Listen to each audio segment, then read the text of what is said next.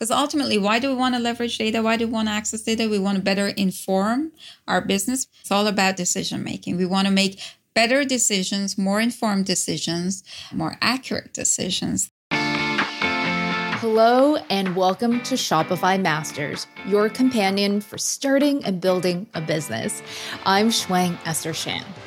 How does the development of artificial intelligence make you feel? Maybe you're excited or intimidated, thrilled, or a bit scared.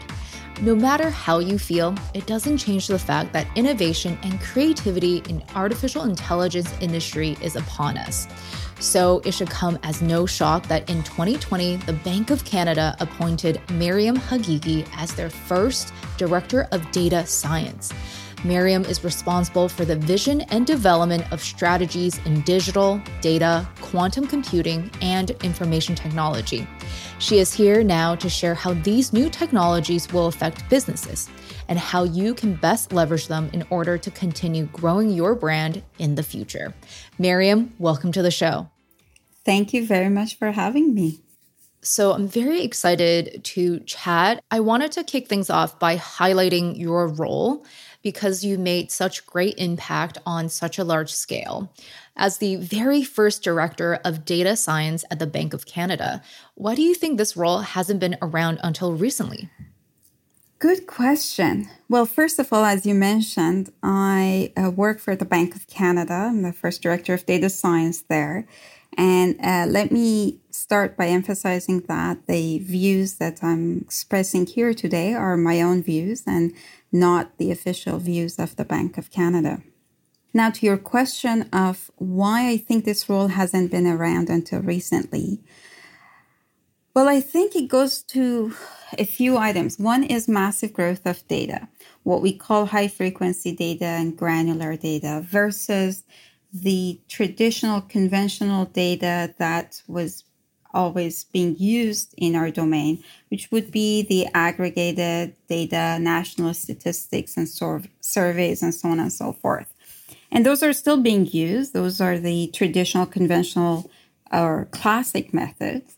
But over the past few years, there's been rapid growth of granular data, high-frequency data, and combined with growth of technology, artificial intelligence, machine learning, automation processes, all of these to enable us to handle this large volume of data.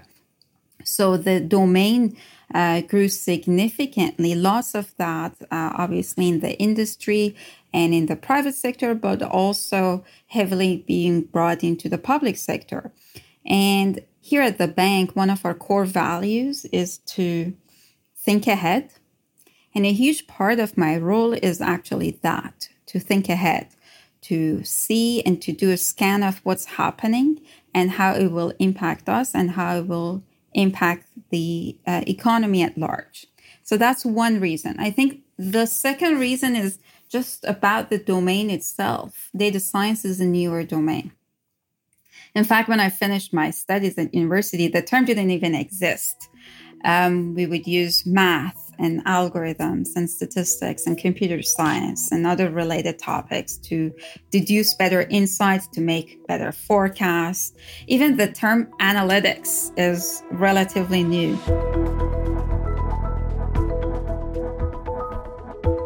I remember when it first started being used in the early 2000s, and I remember people would ask me what it is. Then I remember a few jobs ago, I had a job where my title was Senior Advisor of Advanced Analytics. And everyone would tell me, but isn't analytics already advanced enough? What is advanced analytics?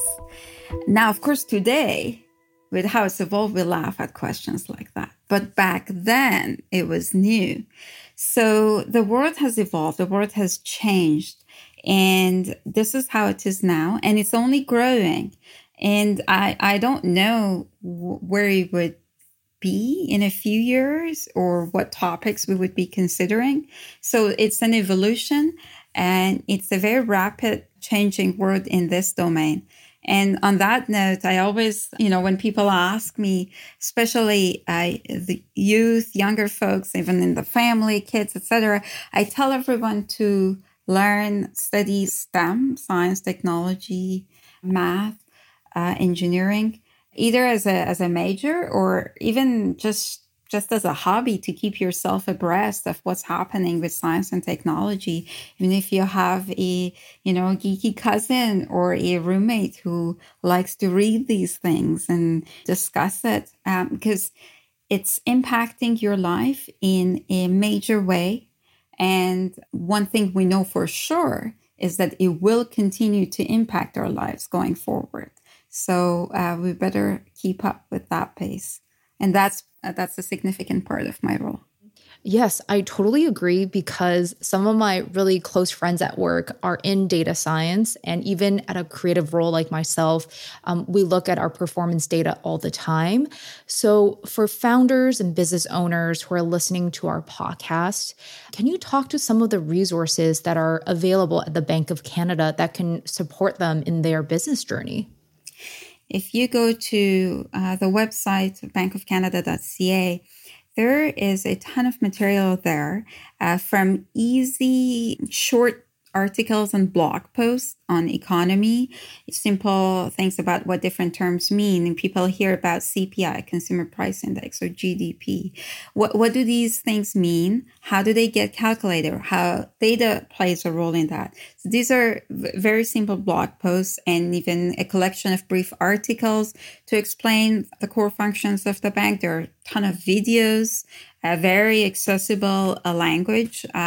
These are short. And for those who want to really learn and they're in domains that they want to go in depth, there are also a ton of material on the website that would go deep into these topics. I would say because, founders, entrepreneurs typically don't have a whole lot of time.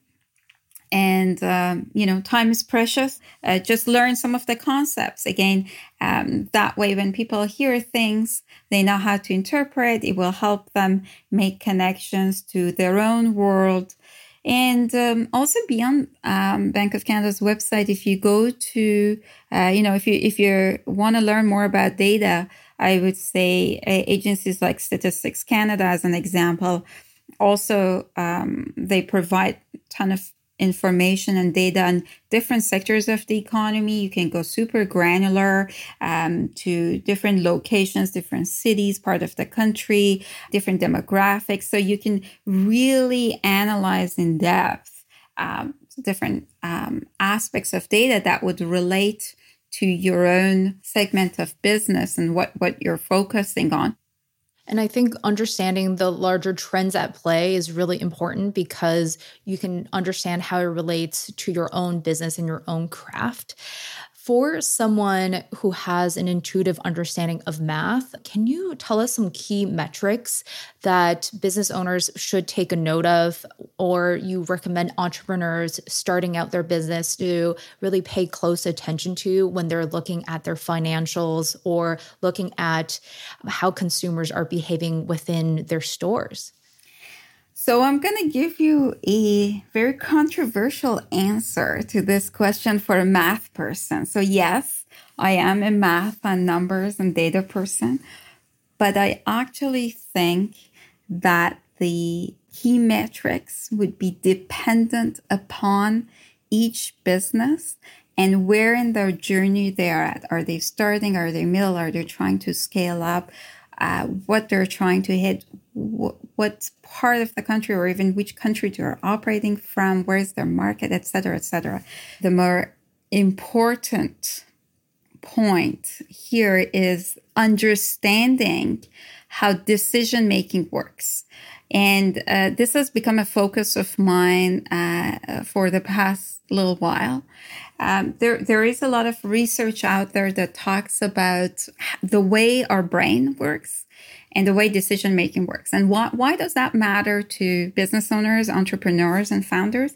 Is because it matters how people decide to spend their money, whether they decide to buy your product or buy another product, whether they decide to invest in your business or not. So understanding how people make decisions, how human beings make decisions, has a direct impact on your business. There's a whole domain out there in psychology and economics. And actually this domain called behavioral economics, which is kind of like the love child of psychology and economics. And there are a ton of accessible books and podcasts and blogs there. I can think of one of the mega bestsellers is this book by Daniel Kahneman, who's the world famous psychologist, winner of a Nobel Prize in economics. It's called Thinking Fast and Slow. There are other good materials out there about how our brain works, what makes us select, what makes us decide to take a direction versus another one. But I think those are key. They're not metrics, but they're key concepts, key principles for founders and business owners and really everyone in the society to understand. I think strategy is just as much about what you decide to not do as it is about what you decide to do.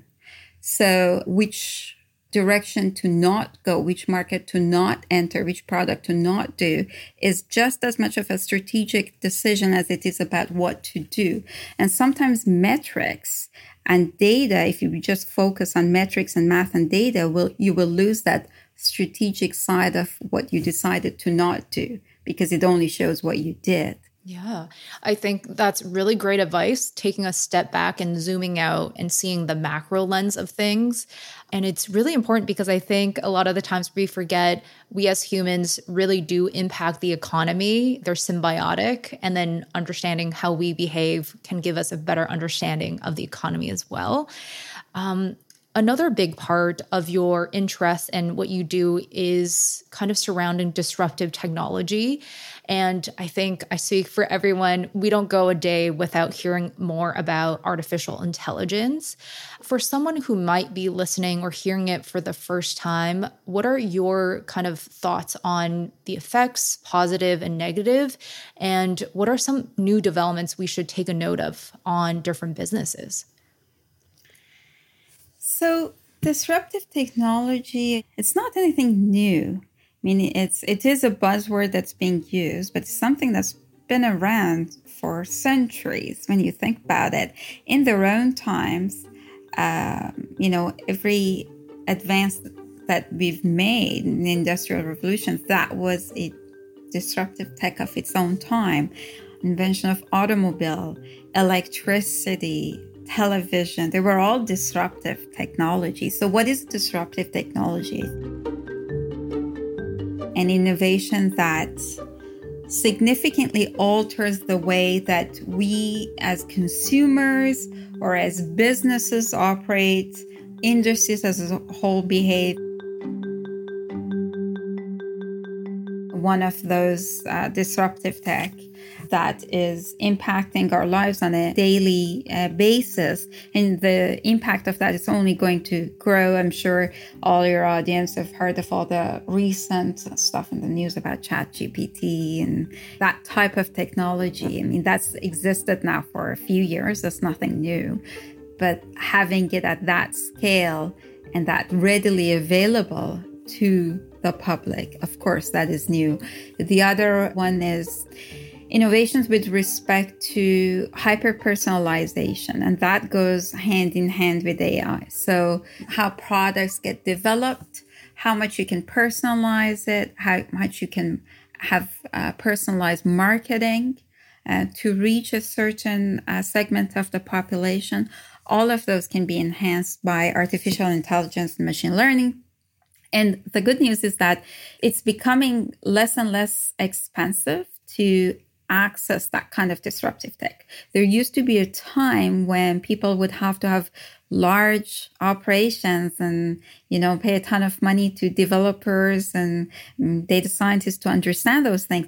But now a lot of those capabilities are becoming available in a very easy to use format. So founders themselves could probably easily learn and pick it up to a certain degree. Maybe they would need a little bit of handholding, a little bit of training here and there.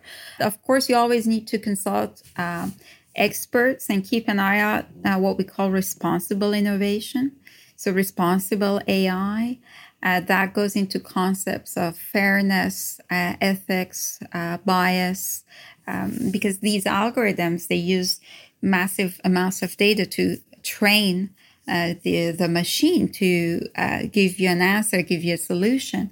And if your underlying data has issues, has biases, or a certain segment of the population is missing, then that would just get sometimes even magnified in the answer that AI is giving you. So it's important to keep an eye at that. The other one is, I would say, as exciting as it is to hyper-personalize products and leverage AI, as a society, we are becoming more aware and conscious of what data points we use and we share from a privacy perspective. And so depending on where each business operates from, depending on the jurisdictions and the legalities of what's allowed, so I think it's important for founders to keep an eye on that. Because sometimes people forget, they may even have the best of intentions, but they forget how things can go wrong. I would say from a purely technological standpoint, there are lots of, in the past, especially in the past year and a half, we've had significant changes in evolution in quantum computing. So that is a topic that maybe people are less familiar with. So what is quantum computing? It's essentially simply a new form of computing. It's not to replace our computers, what we are using now today to connect or to do our business with, at least not in the near term. But it's a form of computing that's based on quantum physics that allows us to do better, larger, more efficient computations, calculations. That allows us to do computations that previously with classical computing weren't possible, or at least weren't easily possible. So that sounds all exciting. It does have a negative side. So the negative side of it is that most of the algorithms that are used today for cybersecurity, so to do email communication or you do banking online or whatever, like all of those algorithms for cyber protocols, many of those would be in danger of being broken if we have industrial scale quantum computing. Do we have that now? No, we don't. But it's something to be aware of. So with disruptive tech, there's always this angle of risk versus potential. And sometimes the risk is to what you're doing. Sometimes the risk is wiping out certain sectors, if some businesses completely. I mean, if you were in the business of making horse and buggies and then automobiles started being invented, so that was disruptive technology. So that would have impacted that business then. On the financial industry side, we have the whole world of fintech. So that's the terminology that we use. It's basically a combination of financial and technology. And it's a relatively new term, and it applies to emerging technology that help consumers or financial institutions deliver financial services in newer, faster ways that was traditionally available.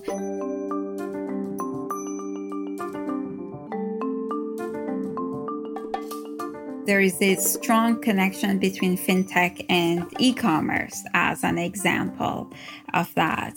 So, that the fact that, consumers' ability to go online, see their financial transaction, use apps to pay, to exchange money, to purchase, have quick lending solutions, all of that evolution of financial services and payment world, that all falls under the broader umbrella of fintech, or seeing really fintech in action to empower consumers, empower founders to take charge of their financial lives, leading to much greater financial literacy than ever before. So innovative technologies and approaches that sit at that cross-section of private industry sector and public sector within the payment system, they're vital for our world today, for what we call the digital economy.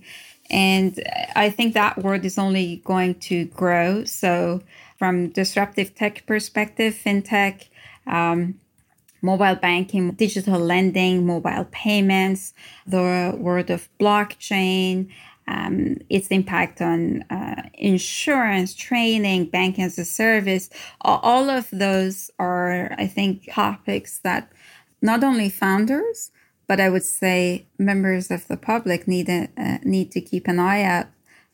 For sure. And I think a lot of our listeners really have enjoyed the benefits of different payment systems and also digital lending. I think when we do think about disruptive technology, especially in the artificial intelligence lens or the quantum computing lens, in the future, definitely laws are going to catch up. So in terms of policy and lawmaking, what should founders be aware of that they can prepare for these changes that are about to happen? Generally speaking, in the world of regulation and public sector, things don't get announced overnight. Generally speaking, there is significant consultations and things happening in the background. If people follow the news carefully, they would hear about it. It's not to the benefit of the regulator or the public sector to disrupt. Even though we're talking about disruptive tech, our role is not to disrupt. So usually people are given a ton of notice. If people follow talks, seminars, conferences, publications, blogs, changes in that world of regulating AI shouldn't come to people as a surprise. Now, having said that, we are all busy in our day-to-day lives. And if you're a founder and business owner, do you have time to follow these pieces of news? Maybe yes, maybe not. So my advice would be that, even if it's just 5 minutes every week, you could even leverage technology, set some automated alert system on keywords in the news that you want to track. And then you get that pulled into, again, that's an example of artificial intelligence that would summarize it and send it to your email account. If they follow some of the think tanks or other kind of resources out there, just keep an eye out on these type of newsletters or summaries. And then you start seeing what's emerging, what regulation is going to come down. And again, start thinking, okay, how would this impact my world? I would go back to say in terms of regulations with respect to AI, privacy is going to be probably a key one. It already is, and it's going to become more and more prominent going forward. Aspects related to cyber, so be it quantum or other related aspects, those are going to be key. In fact, unfortunately, business owners, especially small business owners, could be very exposed to risk from a cyber perspective. Things like ransomware, you have your customer list and you can't fulfill the order because your one computer that you use got hacked. I mean, sounds awful, and the solution is awfully simple to say back up your data. There's a whole topic about cyber insurance for businesses that, not saying necessarily they should or they must have it. That's a choice that each business should take for themselves, but they should at least educate themselves about it, that that's available out there.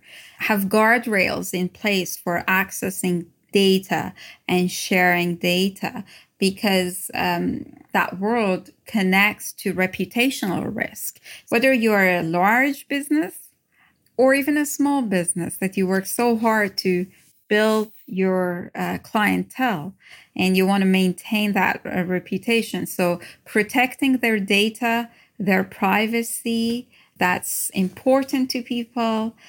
Giving them services that they need, that's also important to them.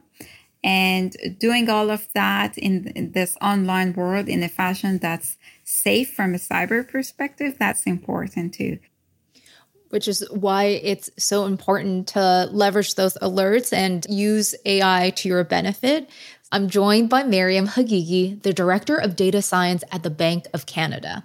I hope you're enjoying our conversation, and if you haven't already, please subscribe or follow Shopify Masters wherever you get your podcasts, and leave us a review or feedback for the show. Thanks. For our listeners, how do they make sure that their new businesses are future-proof, utilizing some of the areas we talked about, like data and artificial intelligence? So you need to be aware of what, as humans, what aspect are you injecting to that concept that's unique to you and unique to human beings? What creative, innovative part you're bringing to the picture that cannot, or at least cannot easily be replaced by a machine. AI is essentially a machine. Artificial intelligence at its most simplistic form is a machine that in some aspects could replace certain things that humans do. So you want to know, okay, what am I doing to this business idea that's uniquely me, that a machine may not be able to do it or do it easily? Or the flip side is, how can I leverage AI? So there's one way to try and AI-proof your business, or the other way is to join the pack and say, how can I leverage AI to actually boost my business? Also, I would say it depends on the timelines that people have in mind. So it makes a difference if you're planning to start a business and have a startup that you can go quickly to the market and you want to reach people in the next month. You probably have a good idea of where the latest world of AI in that sector is. From now till next month, probably not going to change a whole lot. Versus if you have an idea, you need to work on it for 5 years to go to market. It makes a huge difference because in 5 years, that's such a big timeline that there can be massive shifts from AI perspective and automation that would then heavily impact your idea. Even if the business is a tech business, that creativity aspect is still there. People think, say in my role, they might think, on a daily basis, she deals with data and numbers and math formulas. And that's true to some extent. But there is a significant creative part to the type of work that I do. And in fact, if you go to people's backgrounds, you often find that people who get attracted to the world of numbers and artificial intelligence and algorithms, they tend to have this other artsy creative facet where they are either musicians or they do paintings. And that's not a coincidence. That's because as human beings, that creative outlet is, I think, what sets us apart from machines, but also what makes us better understand where we are at in our relation to the machine, to artificial intelligence. What are some trends within data or artificial intelligence that you are the most excited about? Definitely the world of quantum is one of them. I think that's going to be a quantum leap, no pun intended, in terms of our capacity for computation. Because when you go back into the history, a lot of these algorithms for AI and automation, they all existed in the 60s and 70s or were dreamt up then. Why are they making such an impact now? Is because our world of computer hardware and the chips that we use made this possible. These chips and hardware didn't exist in 60s and 70s. They exist now, or they came about in 80s and 90s and 2000. Therefore, we are benefiting from that now in our smartphones and in our home computers and tablets. So we are exceedingly reaching the limits of classical hardware. It all goes back to decision making. It's all about decision making. We want to make better decisions, more informed decisions, more accurate decisions, things that, lead us to the outcomes that we want. So that's why we care about data. That's why we care about technology. Otherwise, go with your guts. People like to do that in decision making. I'm not a huge advocate of that.